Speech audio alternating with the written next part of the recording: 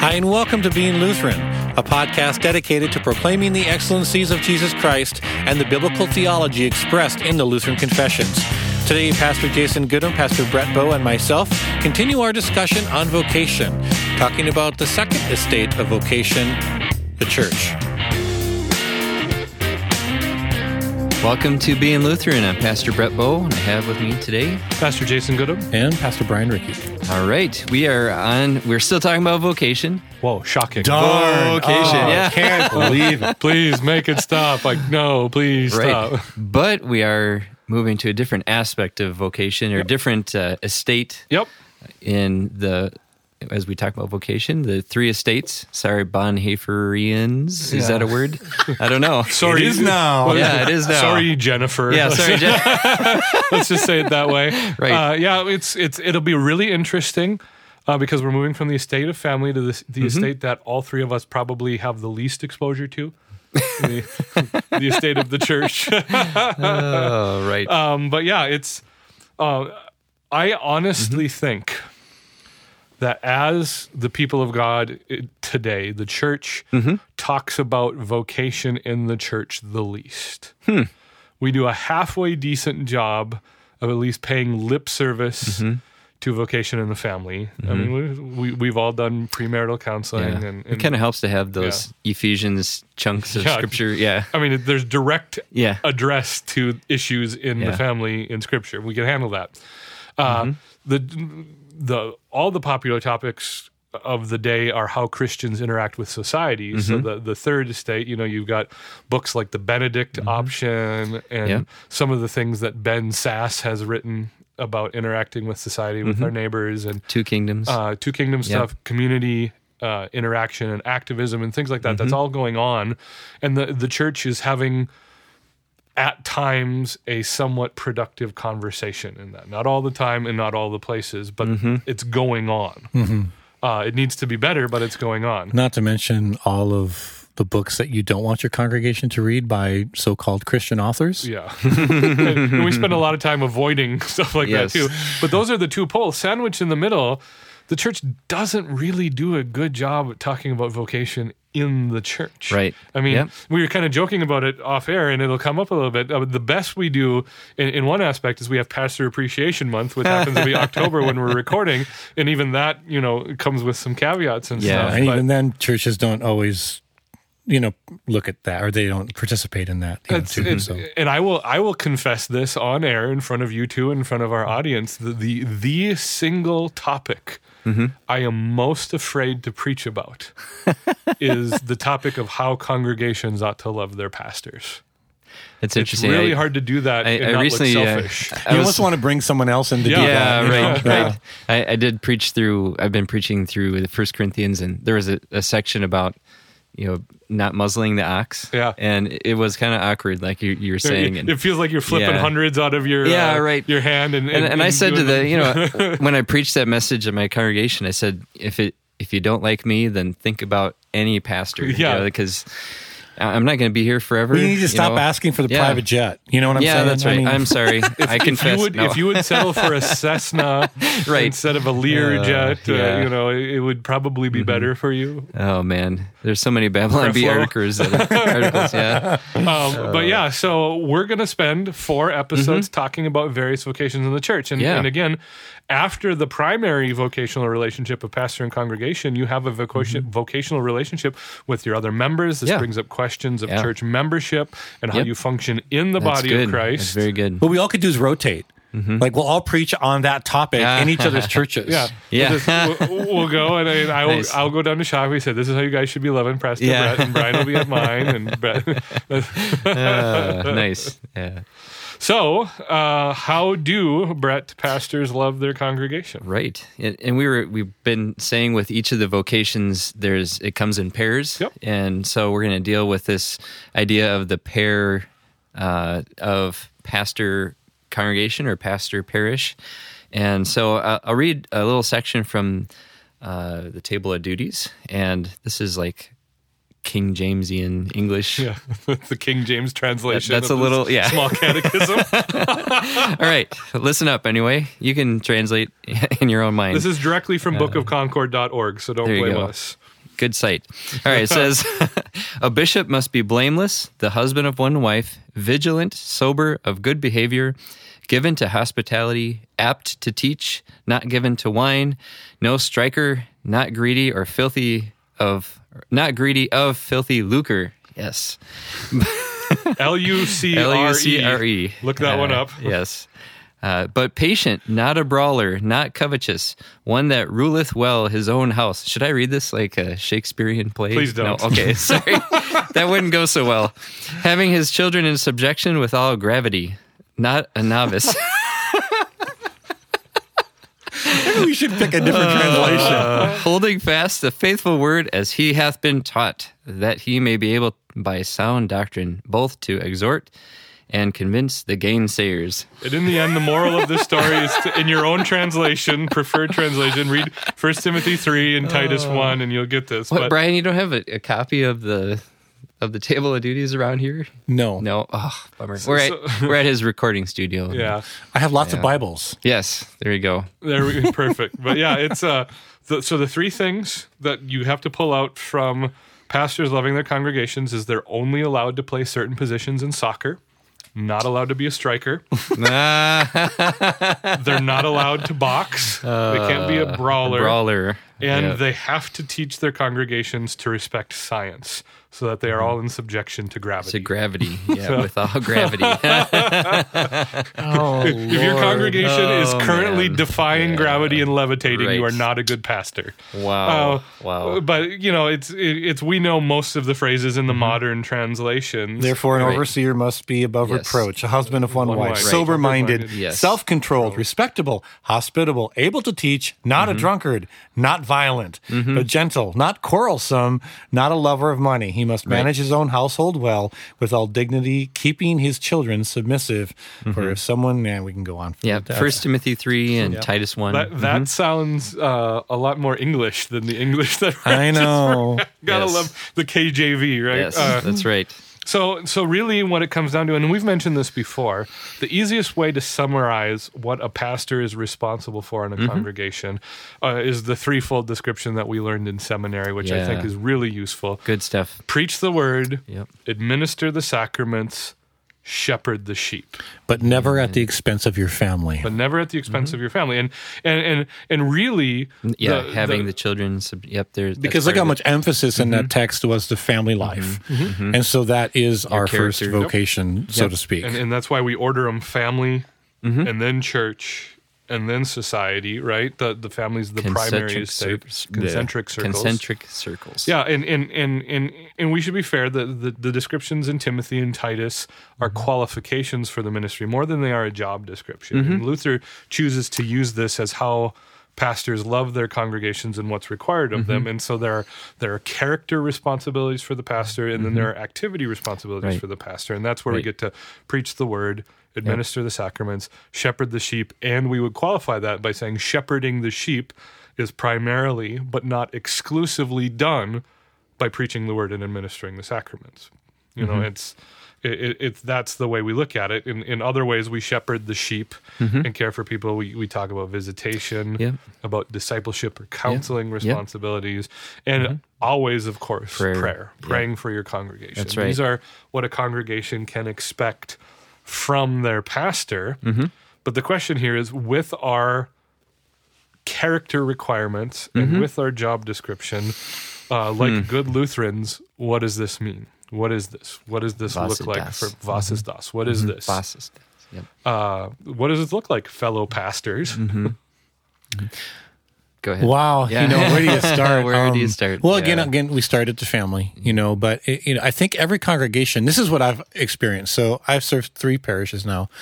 And the thing I have learned, and even being before this, being in leadership of churches, is that each church is a little different. And so the 3 that you mentioned, in the sense of preaching the word and the sacraments and administering and loving and guiding the sheep, shepherding the sheep, all of those things play out. But where it changes is shepherding the sheep, because I think each congregation has its own characteristic, and it has its own flaws and positives and stuff. And maybe a certain nuance of expectation. Yep. So the thing that I've really, and I took this right from our seminary class, and actually my dad shared this with me too. He goes, the first year you get in there, don't try to change anything. Yep. Just get in there and learn the people. And I know that we were encouraged to preach from the pericope. Don't, if the church is used to doing series and stuff like that, that's fine. But just preach the pericope. Don't really address anything until you really get to know the congregation. Bless you. Yeah, sorry about that. That's okay. We're human. We sneeze. Maybe you guys do. Yeah. But none of us, I won't even say it. So, fill in the blank. So, I think that's really important as a pastor comes into a congregation to try to get to know it. It's so easy to impose our own ideology, our own ideas, and what we think they need. But I think the way that we can really shepherd the sheep and love them in that first year is to pray.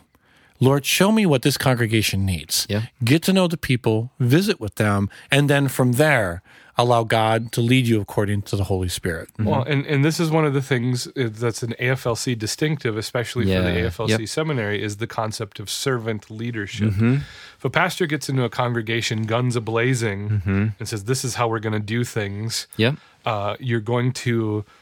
first of all, you're going to start siphoning off people, especially like in the context of our district here in Minneapolis, where there are other options pretty readily available to attend. You're going to make enemies. You're going to break trust. And then the ministry that you need to have happen is just going to be an uphill battle all the time. But what your dad said to you is the same thing my father-in-law, who's also a pastor in the AFLC, said to me, is you get to a congregation, you don't change a thing for at least a year. You do things...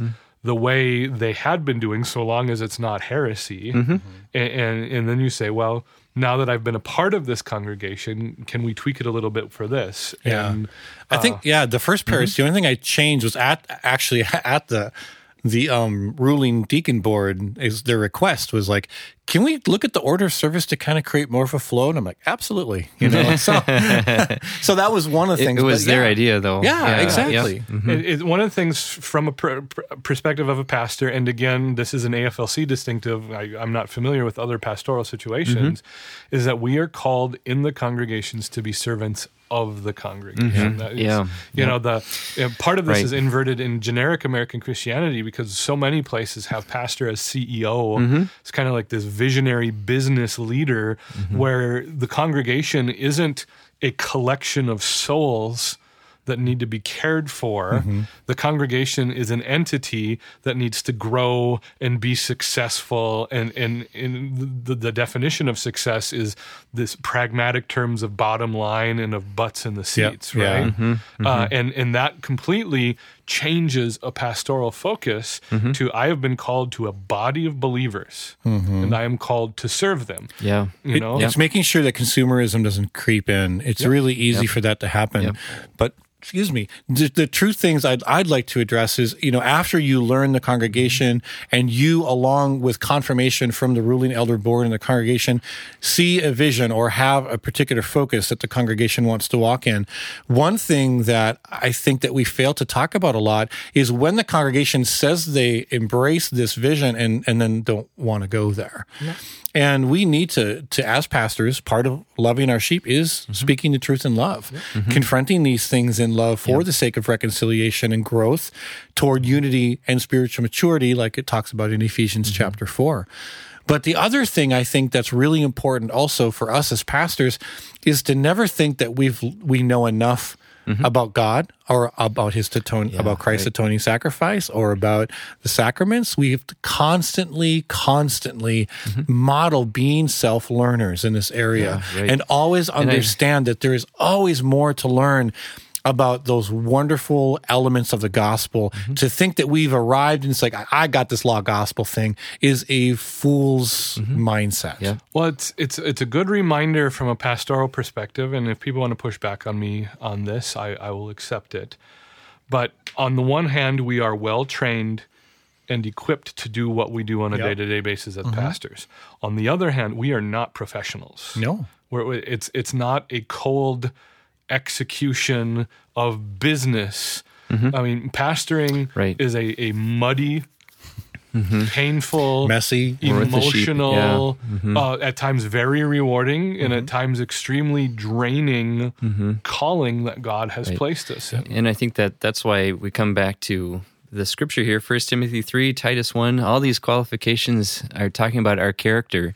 And I recently read these verses with my family for family devotions, and my kids are like, Dad, does this crush you? I think that's, they didn't maybe say it that way, but that was kind of the gist of like, as I look at these things and man, I'm failing and this way and that way. But then I realize I'm qualified to be a pastor because of God's work in me and the character He's working in me and continues to grow in me as I shepherd the flock and preach the word. And as an encouragement to pastors on this, this is a law passage. It's not a promise. So on the one hand, we should be failing at this because we're sinful human beings. And these qualification passages, we're not doing it perfectly. They're calls to repentance. These are the areas where we ought to be repenting for before our families and before our congregations. But this is what God wants of it. I mean, it's just one of the things that we were all told on our first day of seminary, if not the interviews to get into seminary, that if you can do anything else instead of being a pastor, go do that, right? I wasn't told that. Oh, if I would have, I wouldn't have went. It was something, a couple of our profs emphasized it in class and this sort of thing. And I think the church sometimes is in a rush to get so many people in the ministry because of the need without...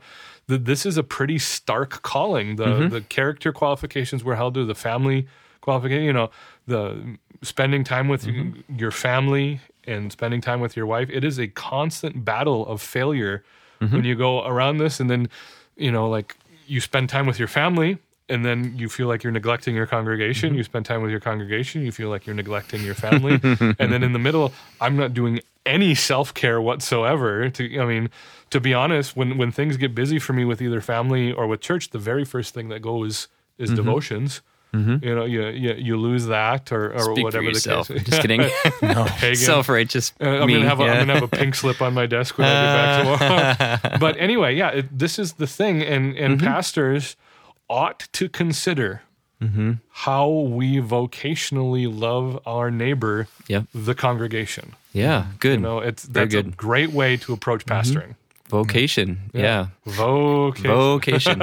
Do we have enough time to start talking about the other we've got 5 minutes, and that's probably as much as we want to start talking about the other. The other side of the coin, the congregation's loving their pastor, and so I've looked up the first two in a more readable translation. Yeah. Please read.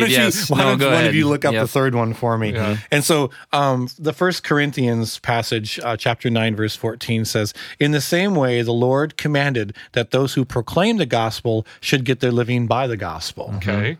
So Galatians 6:6. Yeah. I'm assuming that means pay your pastor so that he can live in at least a comfortable way. It doesn't have to be rich. It doesn't whatever, but got to pay the bills. Galatians chapter 6. I mean, that's part of, when we look at a call, we have to look at the practical aspect because we're the providers for our family. Galatians chapter 6, verse 6, let the one who is taught the word share all good things with the one who teaches. So if you learn something from one of us, from your pastor, if something just really ministered to you through God's word that your pastor taught you, share that with them. Feedback. Oh, it's huge. The biggest way pastors are malnourished is feedback. Not just good sermon, pastor. But just be able to see the fruit of the word is really encouraging to me as a pastor. Yep. And then 1 Timothy 5:17-18 says, "Let the elders who rule well be considered worthy of double honor, especially those who labor in preaching and teaching. For the scripture says, 'You shall not muzzle an ox when it treads out the grain, and the laborer deserves his wages.'" Same thing. Same principle. And so it's... We talked about this before the episode. It is with much fear and trepidation that a group of 3 pastors sits on the radio and tells people how to love their pastor. To be fair to us, we spent the majority of this episode talking about the pastor's vocation towards a... But it's hard to do without feeling selfish. It's hard to do without feeling like you're whining. But I think it's also valuable to say, what do we need? And I think that the Galatians passage is huge for me. That's kind of what stokes my fire. When I see light bulbs go off in people's minds understanding Scripture, when I hear that this particular truth has ministered to them. Recently I was doing a new members class, and we were all in tears talking about the atonement of Christ. That is what fires me up. Yeah. Yep. Good. So a very basic, pastors need a private jet. Corporate expense. Your best life now. Yeah. No, it's a 98 Corolla. Yeah, a 98 Corolla. The Babylon Bee article. That's probably my favorite one. Church questions pastors pay after he pulls into church with swank new 98 Corolla or whatever. Or if you're like listening to rap like an old 6'4" rag top, that'd be. But I mean, in all legitimacy here, I've had conversations with pastors who fret about what car they're going to buy next because I know the image of if I buy a nice car because I managed my money well, the congregation will think they're paying me too much or something like that. Isn't that crazy? There's no other occupation where that is the case, right? But congregations ought to support their pastors. I actually was in a church that happened. They bought, it was a Lincoln, and then so they traded in for a minivan because of all the complaints, but the minivan was like $10,000 more than the Lincoln because they bought it used, and that was just such a ridiculous thing. Yes. There's no such thing as a swank minivan. As a father of 5, I will tell you, there's no such thing. A minivan's the only vehicle you if you put a spoiler on a lot of money. No, I know. Yes. But there's nothing romantic. There's nothing idyllic about a minivan. No. And some of the minivans are like some of the most expensive cars on the out rims. there. Yeah. Anyway. But it's like walking up to someone and saying, "Man, that's a really awesome camel you've got there." Very functional. But anyway, it's the way I looked at the 4 verses, and we haven't read Hebrews 13, 17 yet. But really, what is a congregation? How does a congregation love their pastor? I actually have it right here. Oh, read it. Obey your leaders and submit to them, for they are keeping watch over your souls as those who will have to give an account. I'll let them do this with joy and not with groaning. I need to read this to my congregation, for that would be of no advantage to you.